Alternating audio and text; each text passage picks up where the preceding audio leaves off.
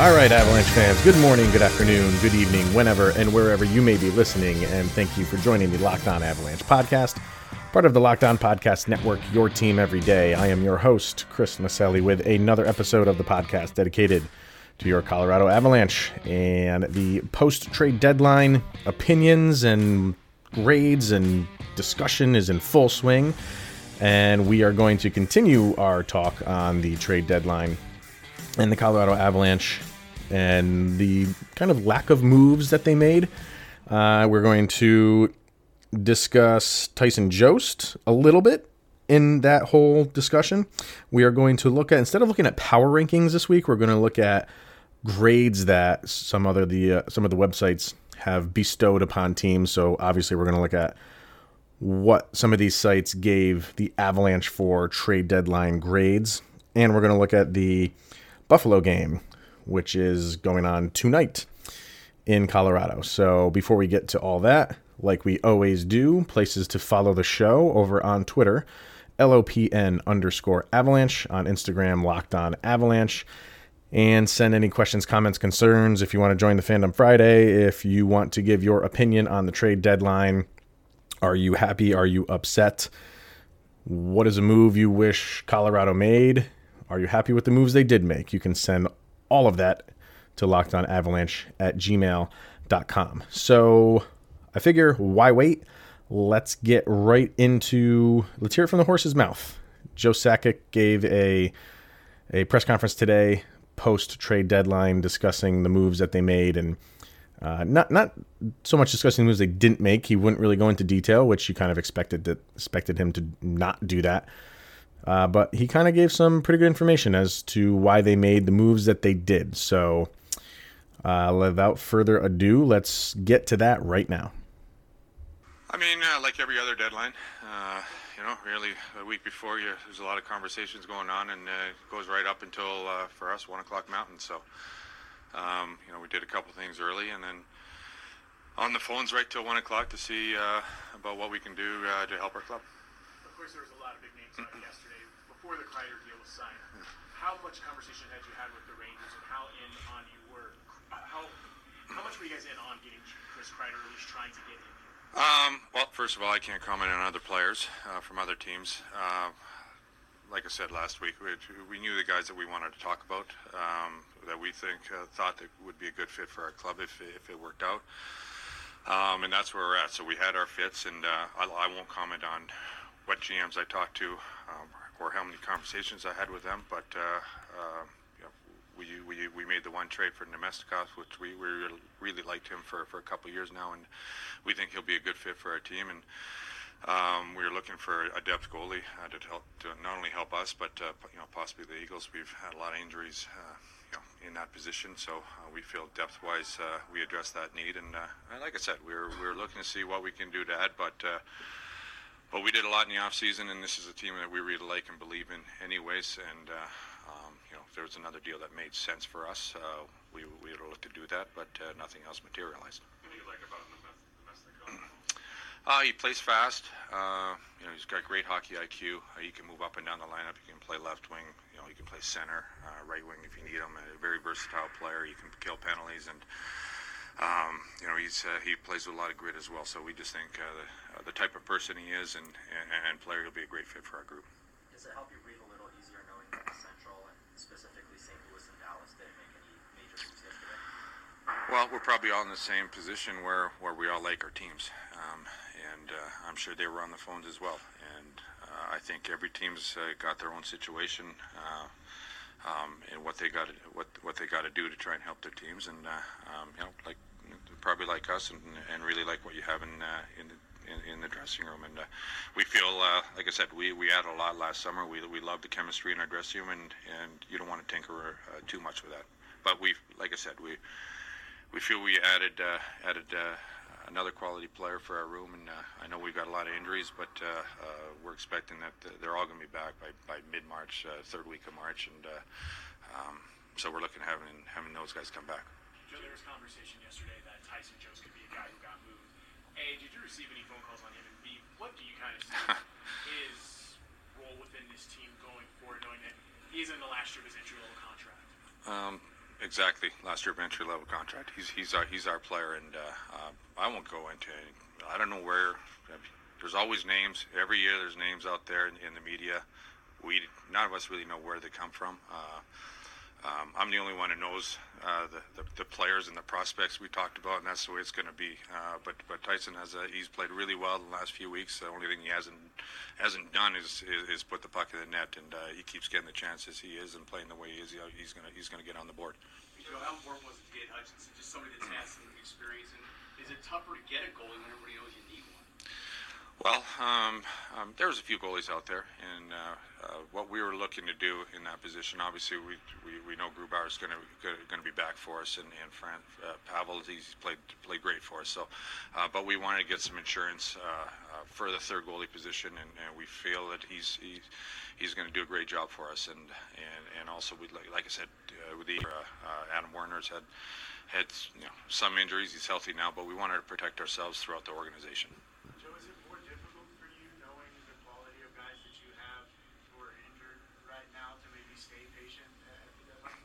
Well, like I said, we're looking to make moves, and sometimes the best moves are the ones that you don't make. So we feel we've got a deep team, especially up front when everybody's healthy. Right now, we've got a lot of injuries. We feel that adding Vlad is going to help that in the meantime, and we're excited to have our group when we're all healthy, and when we're healthy, hopefully we'll stay healthy, because you need that in the playoffs.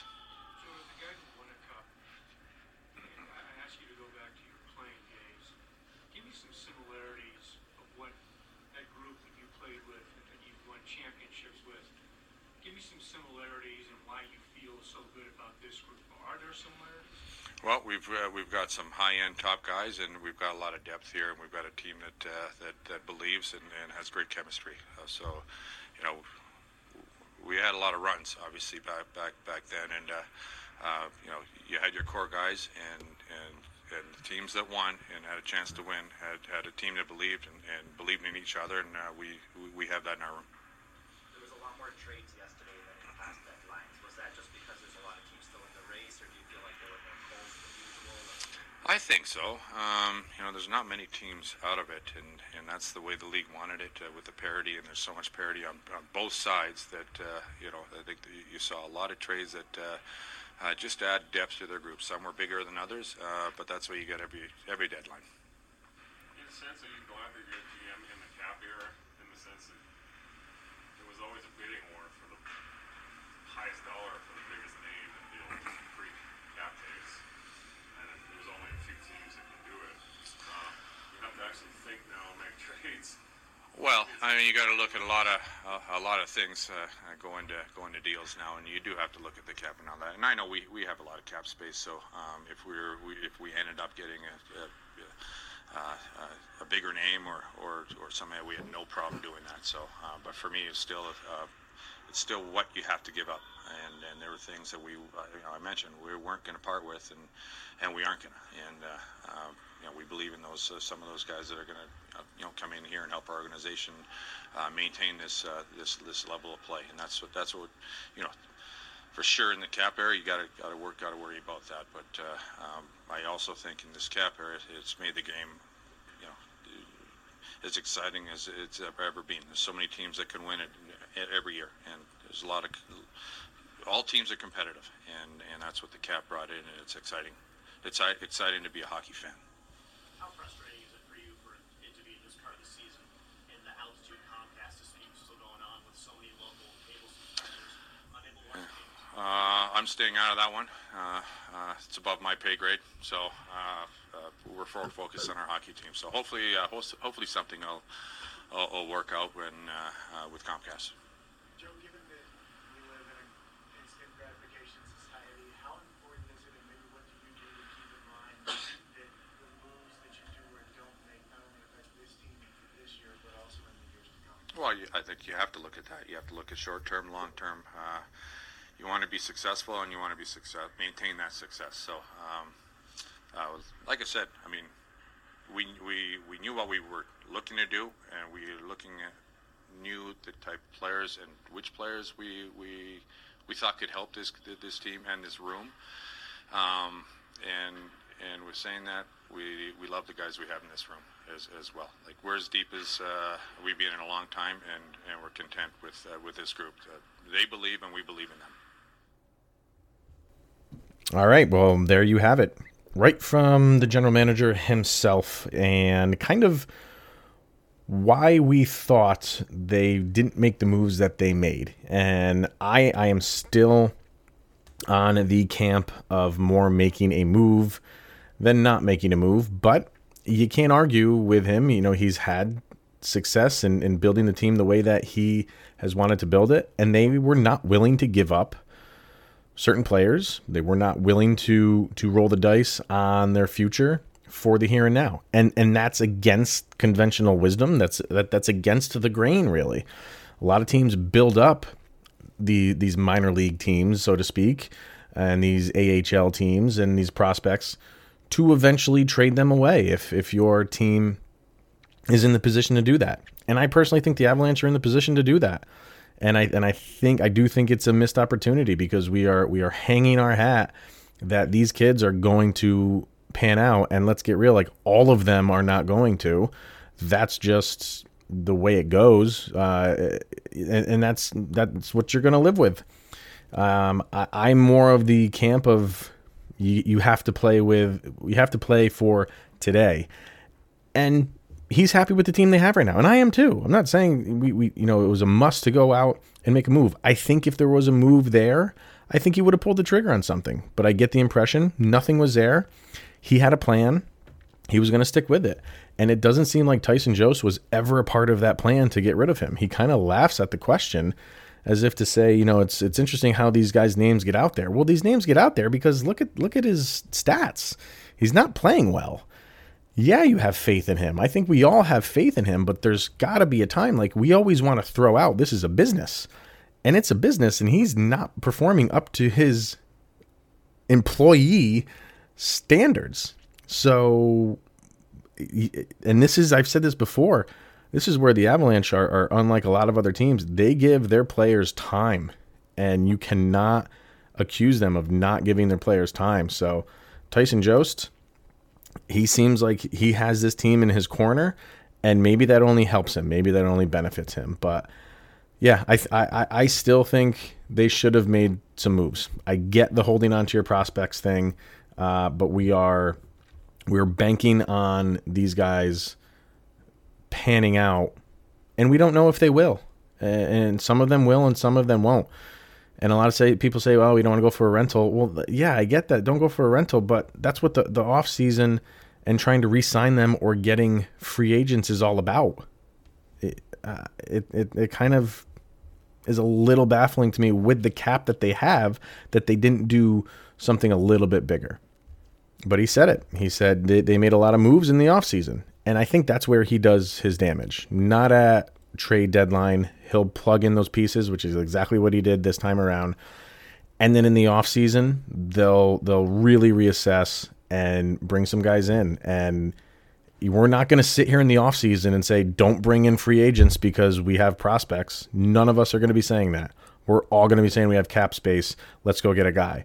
Why did we not say it at the trade deadline? Because it would have been a rental. All right. If that rental turns out to win a Stanley Cup, isn't that what you want? I don't know. I kind of disagree. So, like I said, I think they should have made maybe a little bit bigger splash. And again, he talked a lot about injuries. So if you know you have injuries, again, you're banking on your team coming back and being healthy the rest of the way. And the Avalanche have not done that all year. It's amazing they are where they are. That speaks to the team that they have. And maybe that was his thinking. We've had injuries all year, and look where we're at. Just imagine what we can do when we're all healthy. And you can't argue with that. But you just have to stay healthy to see what they can do when they're all healthy. So a lot of moving parts to this. Again, I can see the argument either way, but I lean towards making the moves. Now, what do some of the websites out there say? Like I said, we're going to forego it's kind of like power ranking-esque, I think you would say. And we have 5 different sites here. Is it 4 different sites? I think it's 5 different. Well, we'll see. I think it's 4. And we'll start with CBS Sports. They also they kind of did twofold. They gave their power rankings and then graded them. So I guess for this one you'll get a 2-for-1. They have the Avalanche power rated at number 3 behind the Lightning, and they have the Bruins at number 1. They graded the Avalanche a C+. They said the Avs were quieter than most expected, considering some of the speculation leading up to the draft. But that may not be such a bad thing considering the seller's market. They didn't get Kreider or goaltending help, but they did make a decent depth value add by picking up Nemesnikov for a 4th rounder. And I feel, as Sakic was talking about the pickup in Hutchinson, that was more of a AHL move than anything else. And we knew that, but because of the injury to Grubauer, I think a lot of us were thinking he's going to have to play right now, to give Francouz a break. Might not be the case for him. So NBC Sports they rated, they just ranked almost like a power ranking of the trade deadline. So they have the Avalanche at 11. That's not where they rank them, but they have them as like the 11th best team, I guess you could say it, at the trade deadline. I think that's how I'm reading this. But they did say a little surprising to see the Avs not utilize all of their salary cap space and go for a blockbuster addition. That is not to say they did not try, but Nemesnikov brings some versatility and skill to the bottom of their lineup. I think everybody is in agreement with that. Where are we here? Fan-sided. Give the Avalanche a C+. Monday was a pretty quiet deadline for the Avs, adding Nemesnikov and Hutchinson. Colorado was rumored as a destination for a handful of big trade pieces such as Kreider, but ultimately were shut out on that front. Colorado had a bunch of cap space to spend this deadline, but opted to make a few auxiliary moves to flesh out the team depth. So it seems you can see the repetitiveness of what the hockey world is thinking. And I think that's the other side of it, is where they say Colorado was rumored as a destination for a handful of big trade pieces. And for none of those to pan out, I think that just kicks me in the gut. Because if we weren't attached to anybody, and maybe the Av front office wasn't attached to any of them to begin with, and this is all fan fiction, that is entirely possible. But it would have made sense to bring in some of the guys that were being attached to the Avs, like Kreider. So what are you going to do? And finally, The Athletic gave the Avalanche a B. And once again, you heard all kinds of crazy things connected to the Avalanche in the rumor mill. Chris Kreider, Henrik Lundqvist, maybe a blockbuster involving one of their young defensemen. But GM Joe Sakic remains patient, and that's the right play here. They should have a long window in Colorado because of that patience. Nemesnikov for a 4th rounder is on my short list for best trade deadline sleepers. An NHL coach said, I think it's a really good fit. They're a fast team, and he plays fast. He's a better defender and penalty killer than people give him credit for. He just doesn't want to shoot the puck. He might not have to shoot the puck on a team like this because their offense is the best in the league. So maybe that's even a better fit for him if he's a little gun-shy. But it seems like around the NHL, in the websites that are out there, everybody's in agreement. They say it's surprising that they didn't make a move, but in the end that they didn't. The move that they did make makes sense. And I don't think you can fault Joe Sakic for not wanting to move any of his pieces. That seems like what the consensus is. Again, I would have moved 1 or 2 of them just to maybe get that guy that puts you way over the top. But that's just me. I'm not a GM and never will be. All right, and that should pretty much put a bow on our trade deadline discussion now that we have games back in action. And we'll see how the one trade will pay off anyway. We'll see how that comes to fruition, at least with Nemesnikov, as he is in the lineup against the Buffalo Sabres. And it wasn't that long ago that we matched up against Buffalo and stuck it to them pretty good. I believe that was in Buffalo, a 6-1 win the last time that these two teams played. Not that long ago. Excuse me, a couple weeks ago. since then, Buffalo has done pretty well. Overall, they're 29, 25, and 8, 66 points. Their last 10 games, where are they here? They are at 6, 3, and 1 in their last 10. Might be a little bit too little too late. 66 points has them 11 points out of the last wild card spot. No, let's see. 10 points out of the last wild card spot. So, but they made a move with getting Simmons at the trade deadline. Kind of a questionable move, but they brought him in. Maybe they're trying to make one final push. You never know. But the Sabres have some work to do on the special teams front because their power play or their penalty killing is one of the worst in the league. Nashville is the worst, and they are just a touch above them at second to last in the league with penalty killing. In terms of power play, they're kind of middle of the pack, 17th in the league at 20%, but it's better than Colorado's 18.5%. So we'll see what Neminskov can do in terms of the power play. One of the reasons maybe they brought him in to help on that power play and that penalty kill. So hopefully both of those things improve for Colorado. Player stats, no surprise here. Jack Eichel pretty much rules the board. 77 points on the season, 35 goals, 42 assists. All of that leads the team. He is a plus 14 on the season, and, well, that doesn't lead the team, believe it or not. Brandon Montour leads them with 16 plus 16. I thought he'd be far and away the leader for plus and minus, but surprisingly he's not. So Buffalo can play against certain teams that are at their level.